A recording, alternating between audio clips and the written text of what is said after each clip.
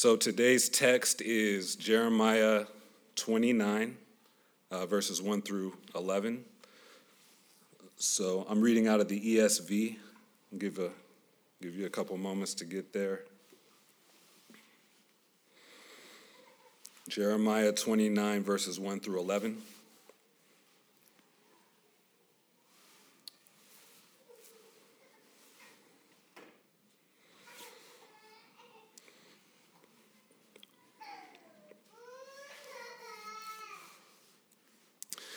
Okay, so Jeremiah 29, verses 1 through 11. These are the words of the letter that Jeremiah, the prophet, sent from Jerusalem to the surviving elders of the exiles, and to the priests, the prophets, and all the people whom Nebuchadnezzar had taken into exile from Jerusalem to Babylon.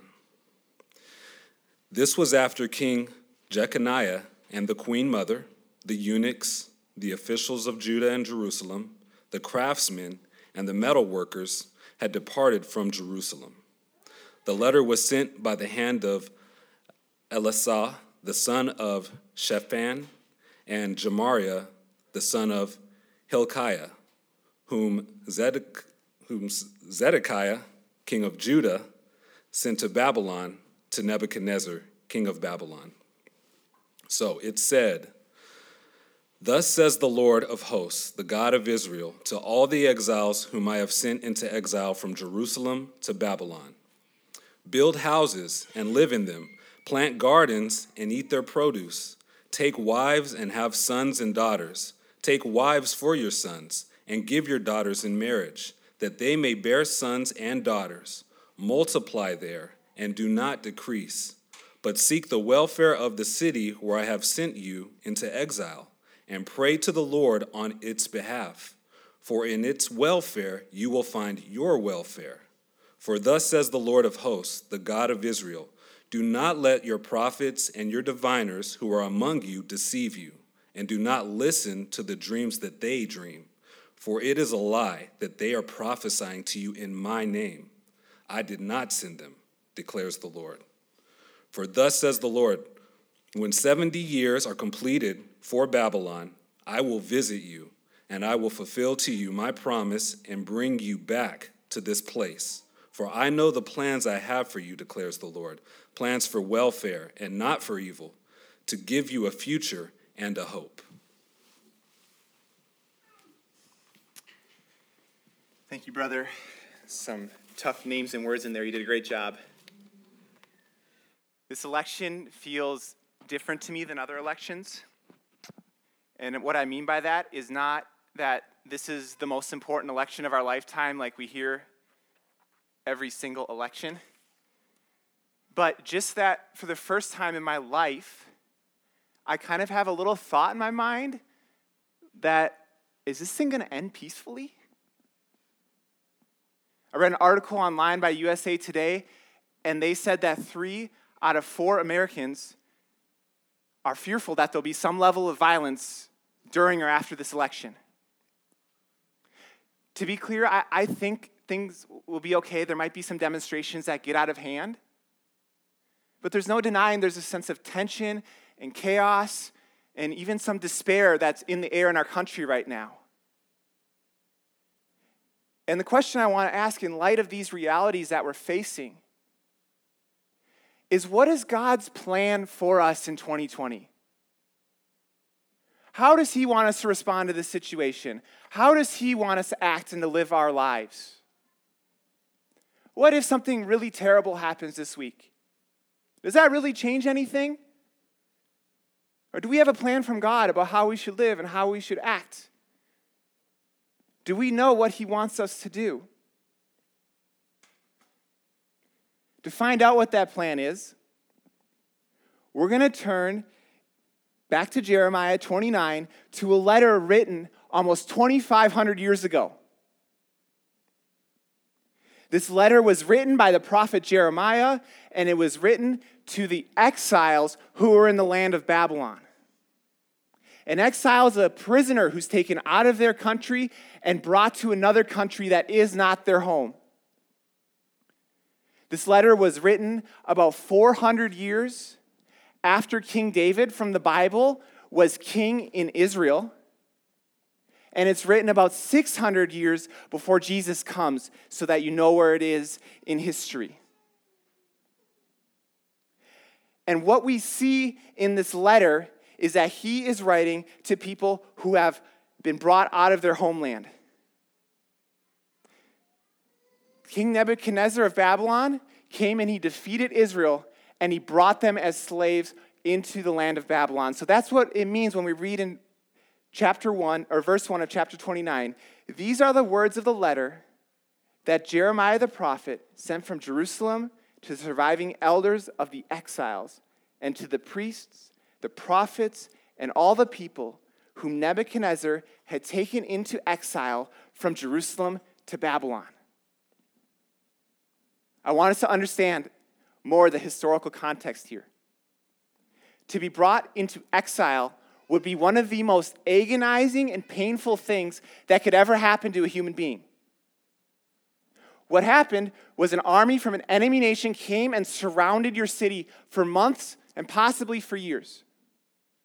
Can you imagine the psychological stress of not being able to leave as your food and your water runs out? After months and years of that kind of treatment, finally a hole is punched into your city wall and an army races into the city. And if anyone knows anything from history, when an army sacks a city, it is about the most disturbing thing that can happen. The things you would witness happen to your friends and family would be appalling and stick with you for the rest of your life.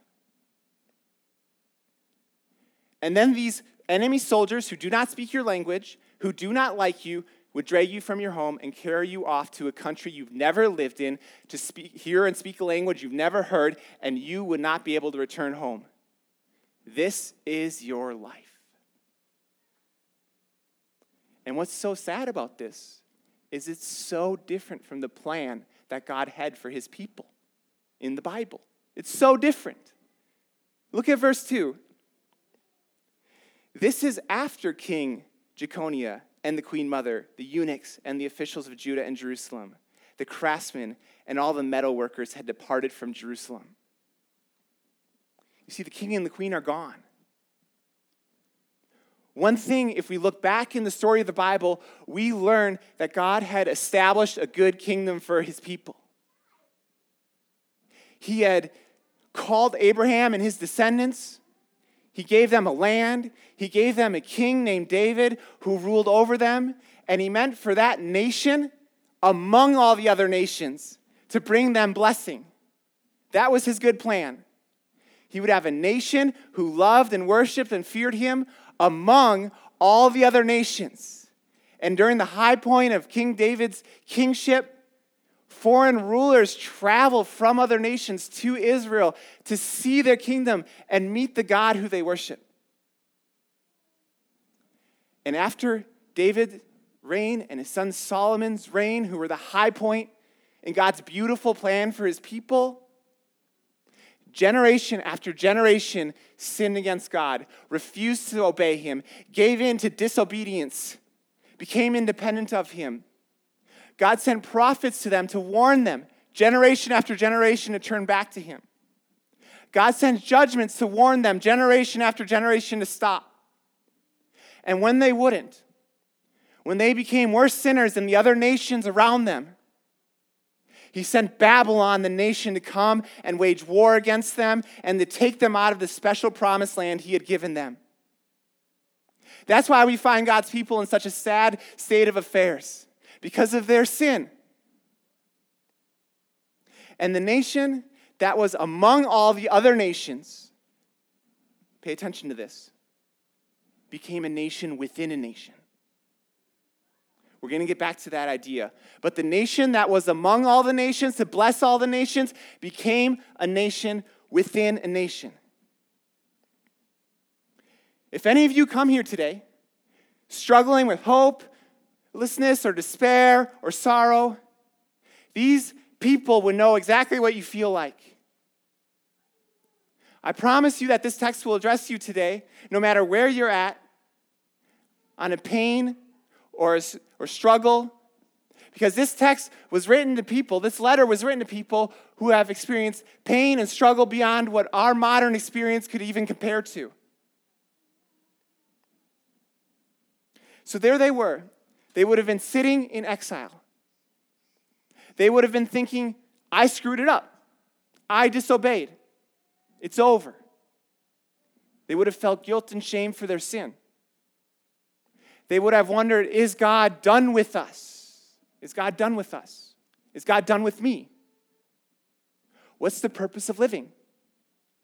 You see, everything they had physically and spiritually was gone. And worst of all, it was their fault. This would have been an utterly hopeless moment. And what happens in verse 3? Take a look at verse 3. I'm not going to read it all because there's so many names in it. But at the beginning it says, the letter was sent by the hand of Elisha. A letter shows up. A letter shows up to these people in their lowest moment. A letter from God shows up. Can you imagine their relief? They would have wondered, is God ever going to speak to us again? Will God ever communicate to us again? Will we ever hear from him again? And all of a sudden, this letter from a prophet shows up. Can you imagine their expectation? What does it say? What does God want us to know? And that's what we get to in verse 4. Thus says the Lord of hosts, the God of Israel, to all the exiles whom I have sent into exile from Jerusalem to Babylon. The way God introduces himself is going to be really important for understanding this letter. The first thing he says is, I am the Lord of hosts. The hosts are all the spiritual forces in the world, the spiritual rulers. God first introduces himself as sovereign over them. Next, he calls himself the King of Israel. That's so precious to hear. If you're in exile, you would think, is he even my God anymore? Or has he abandoned me? No, he's still the King of Israel. And he says, to all the exiles whom I have sent into exile from Jerusalem to Babylon. The last point God makes is that he is sovereign. He is sovereign.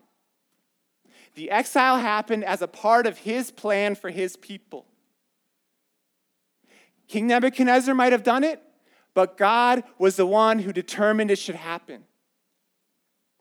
When difficult things are happening in the world, when pain and chaos is happening in the world, God is in control. God was in control over the exile of his people. God is in control of America in 2020. If there's anything we learn from this text, it's that God is in control and he's sovereign. And there's nothing that is in charge but him. So what does God then say to his people? Build houses and live in them. Plant gardens and eat their produce. This is a surprising thing to say. What is it that he's saying? He's saying, start to build a life in Babylon. Start to live in Babylon like you're at home. It's not your home, but start to live like it is your home. Build a house. Plant a garden. Don't despair. Don't give in. I'm still on my throne. I still have good plans. So start to live like there's a future. Start to live like life will go on. Then he says, okay, God, but should we even bother to have children? Think of this horrible situation we're in exile, outside of the promised land, in captivity in a foreign nation. Should we even bother to have a next generation? Verse 5, build house. Verse 6, take wives and have sons and daughters. Take wives for your sons and give your daughters in marriage, that they may bear sons and daughters. Multiply there and do not decrease. So what God is saying is, I want you to multiply and become more of a people rather than less of a people. even as you're in captivity in Babylon. I want you to think for a moment. Where in the Bible does God first tell his people to take care of a garden and to multiply and have children? Thank you. Whoever said that, I couldn't see any mouths moving because of your mask. But thank you. These are the very first commands God gives in the beginning of the Bible. What do they even mean? Why does he bring up those commands? If we remember God's plan from the beginning of the Bible, it's to multiply and fill the earth with image bearers, people who live and love and resemble God. God's plan is for the whole world to be filled with people who live and look like him in their hearts so that he gets praise and honor and glory. And what's amazing here is that he's saying, my plan has not changed. Your world might have fallen apart. You might be in prison, in exile, in a faraway land. But my plan has not changed. As a nation within a nation, I want you to multiply and fill up Babylon with image bearers. I want this country to be full of people who live like God and love like God and obey God. There's an exciting plan for his people while they're in captivity in Babylon. God's plan has not fallen apart. And his plan for your life hasn't fallen apart.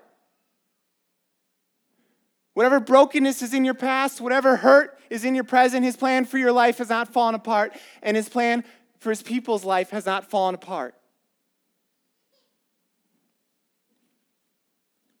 What else does he say to do in verse 7? But seek the welfare of the city where I have sent you into exile, and pray to the Lord on its behalf. For in its welfare, you will find your welfare. Now, how does it usually go when two nations occupy the same space? Really poorly. Really poorly. It's called civil war. But God says, I do not want that to happen when you're in Babylon. I want the opposite to happen. I want you to not pray against your neighbors, but to pray for them. I want you to pray for your neighbors. Now think about that. These people weren't just any neighbors. They were people who had come to their country and dragged them out of their country and brought them into captivity. And God's saying, I want you to pray for these people. And better yet, I want you to bless them. I want you to improve their lives. This is in the Old Testament, an enemy nation who is against the nation of Israel. God wants them to live in a way that improves their lives. Because he says, in their welfare, you will find your welfare. In other words, when they live for the good of others, it's not going to stop their mission to multiply and fill Babylon with people who love and live like God. It's going to help it. When you're not in conflict with your neighbor, they're going to be okay with you worshiping your God. They're going to be okay with you raising your children to know and love God. It's going to help them expand and multiply in Babylon. You see, the reason that they didn't have to fight against Babylon was because they were okay letting Babylon have the land. They're a nation within a nation without a land. They're not competing and fighting for the land in which they live. They're not trying to take it over. They're content to let Nebuchadnezzar or whatever king in Babylon be king. Fine, let him be king. The only thing I'm going to do is I'm going to love other people around me. And I'm going to multiply so that there's more people who love and know and live like God. I'm going to fill Babylon. I'm going to fill this country with people who, like me, love and worship the Lord God. That's God's plan for his people in exile 2,500 years ago. Multiply and do not decrease. Pursue intimacy with me. And love your neighbors so well that they're happy you're among them. Calamity and chaos and war did not stop this plan. God wasn't thwarted by it. He wasn't even concerned with it. In fact, he was sovereign over it. That's where the people of Babylon found themselves, or the people of God in Babylon found themselves. Now, I want to ask you guys, what does this have to do with us right now? In light of the presidential election, in light of everything else in our culture and society that's happening. And to answer that question, I want to ask everyone to turn in their Bible to 1 Peter chapter 2, verse 11.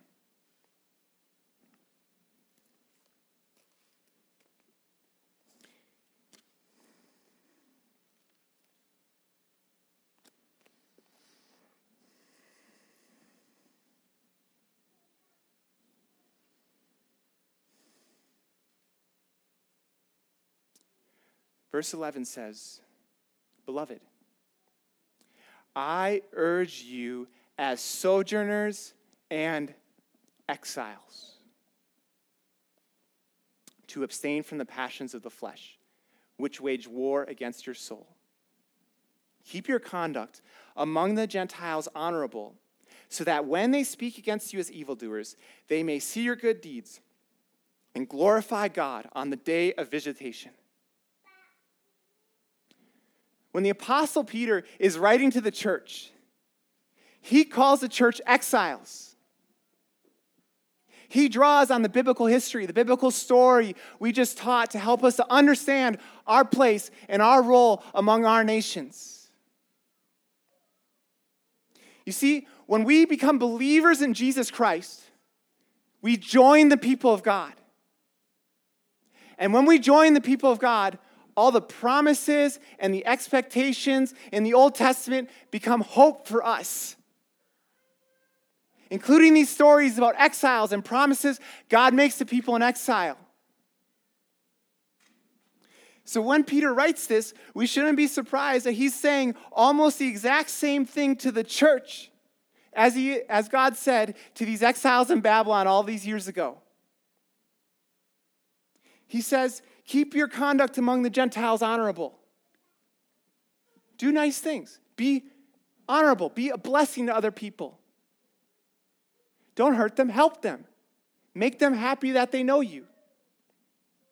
And then inevitably, since we don't follow the idols of our culture when we're spoken against with evil intent, Peter says, so that when they speak against you as evildoers, they may see your good deeds and glorify God on the day of visitation. The church multiplies as we honor others. The church multiplies as we love other people. There's a change since Jesus came.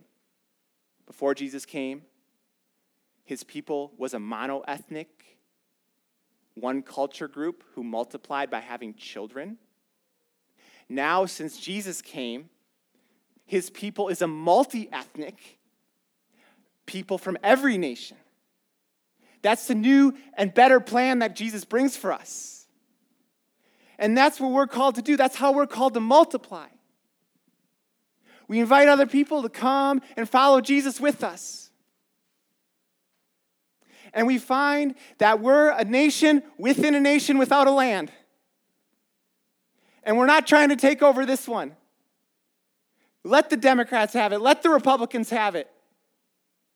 We're waiting for something better.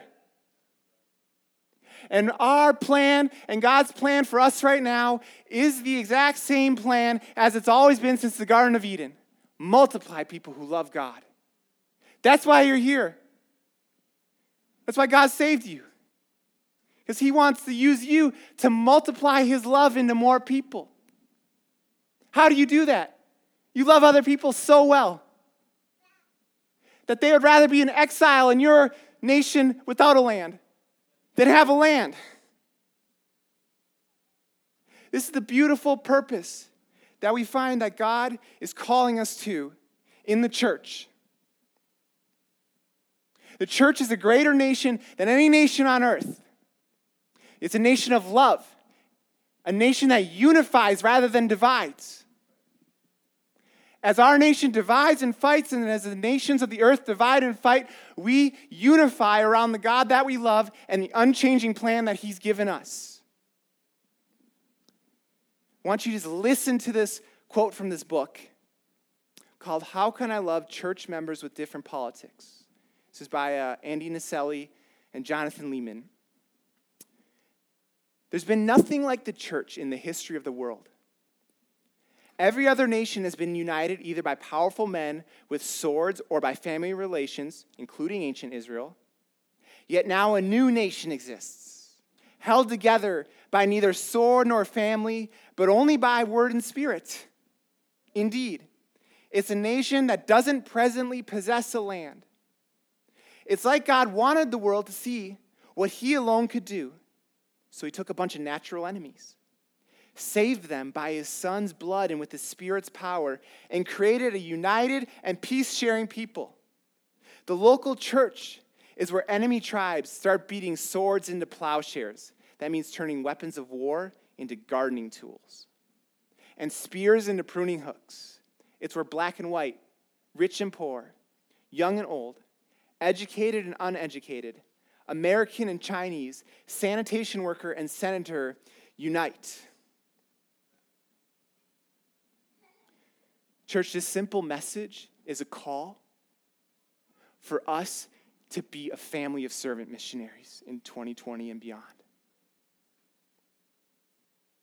As our country fractures and as people look for hope in politicians, we are called to do the same thing the apostles commanded us to do, to be a family of servant missionaries in this country.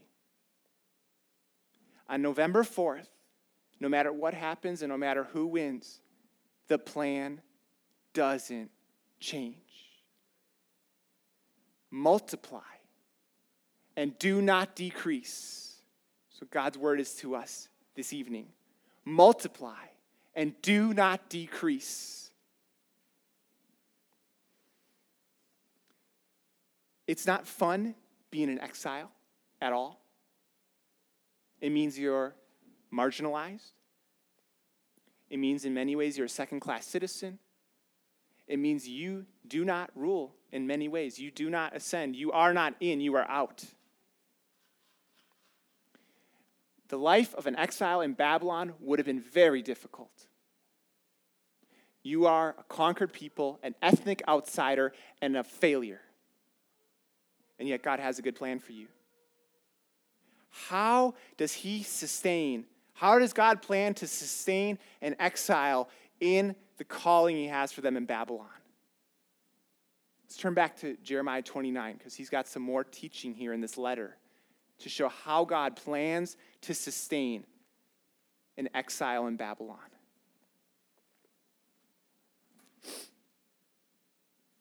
Verse 8, "For thus says the Lord of hosts, the God of Israel, do not let your prophets and your diviners who are among you deceive you, and do not listen to the dreams that they dream, for it is a lie that they are prophesying to you in my name. I did not send them, declares the Lord."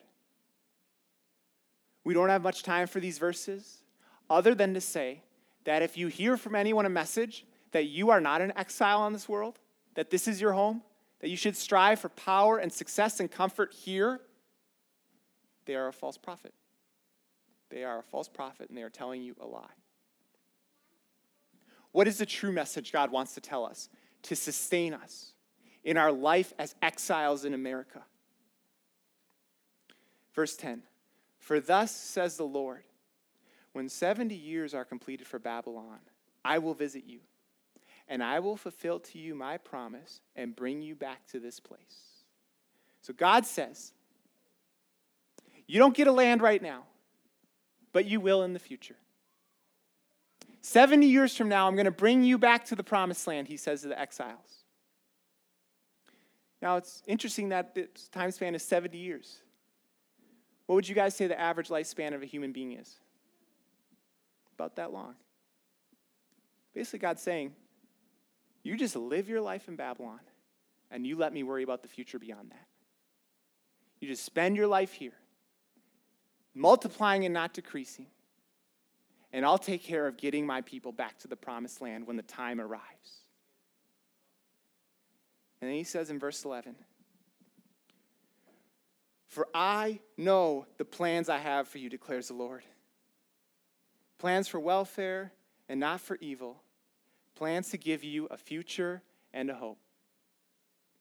Here's one of our favorite verses, isn't it? So many of us can quote it. So many of us use this verse.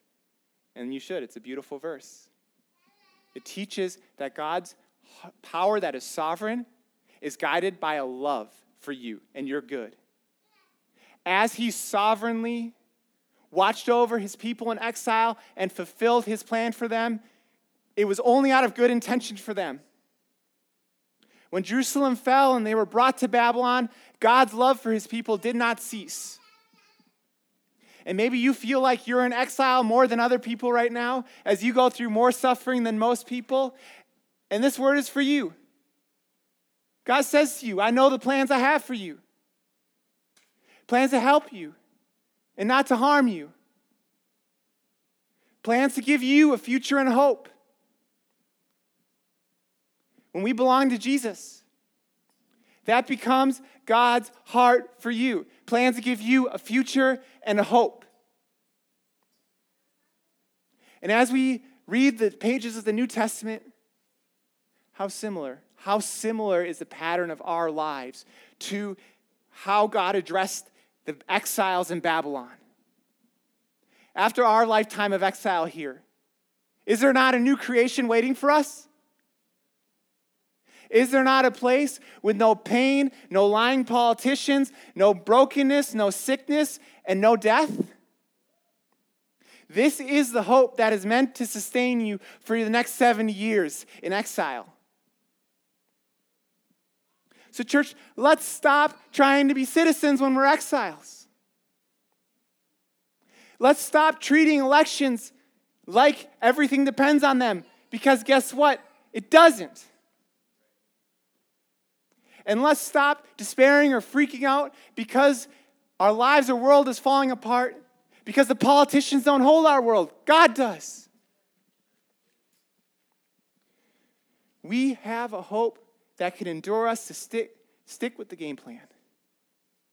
All you have to worry about, besides intimacy with God, is multiplying and not decreasing. You want to say, Ross, what's one practical thing? What's one practical thing you want me to do as a result of this sermon? After seeking your Father's face and praying and spending time with him, come make disciples here on Wednesday. That's what we're just going to try to go out and do as a church. As the world is wringing their hands and freaking out about who's going to occupy the White House, we're going to tell them who occupies the throne of heaven and invite them to come and worship him with us. We're going to give people a real hope who are putting their confidence in failures. So please come and please multiply and do not decrease. None of this life that we have available to us would even be possible if it were not for Jesus. If you remember the life of Jesus, who deserved to be a citizen besides him? Who deserved to be treated well besides him? And yet who suffered and died under the wrath of the Roman Empire? It was him. Just as the wrath of the Babylonian Empire came down upon Israel, the wrath of God and the Roman Empire came down on Jesus. He died as an exile on the cross. A death that I deserved. A death that you deserve. And he invites us to come and believe in him. So that rather than being a citizen here for now and an exile forever in judgment, we can live here for a few years as an exile before being a citizen forever. If you don't know this Jesus yet, please don't leave without talking to me or any of our other members. He has such good plans for you. That verse 11, it's for you if you come to him. Plans to give you a future and a hope.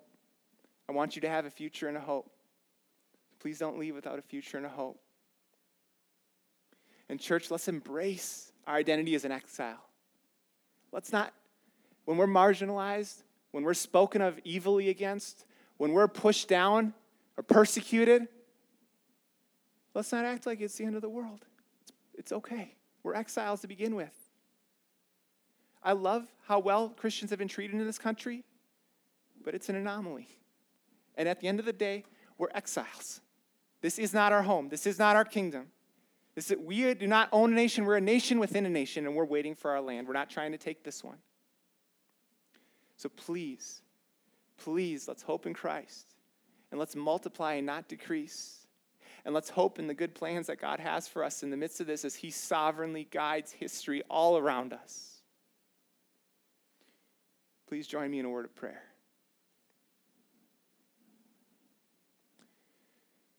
Thank you, God, for preserving this letter for us and this story from all these millennia ago of your faithfulness to exiles in Babylon. And then showing us through the Apostle Peter how that's us. That's us, and you have a plan and a hope for us and a mission for us. Thank you for Jesus who made all of this possible. Thank you, Jesus. And I ask that we would just respond with praise and worship at what you've done and hope for the life that is to come. We pray this in your name, Jesus. Amen.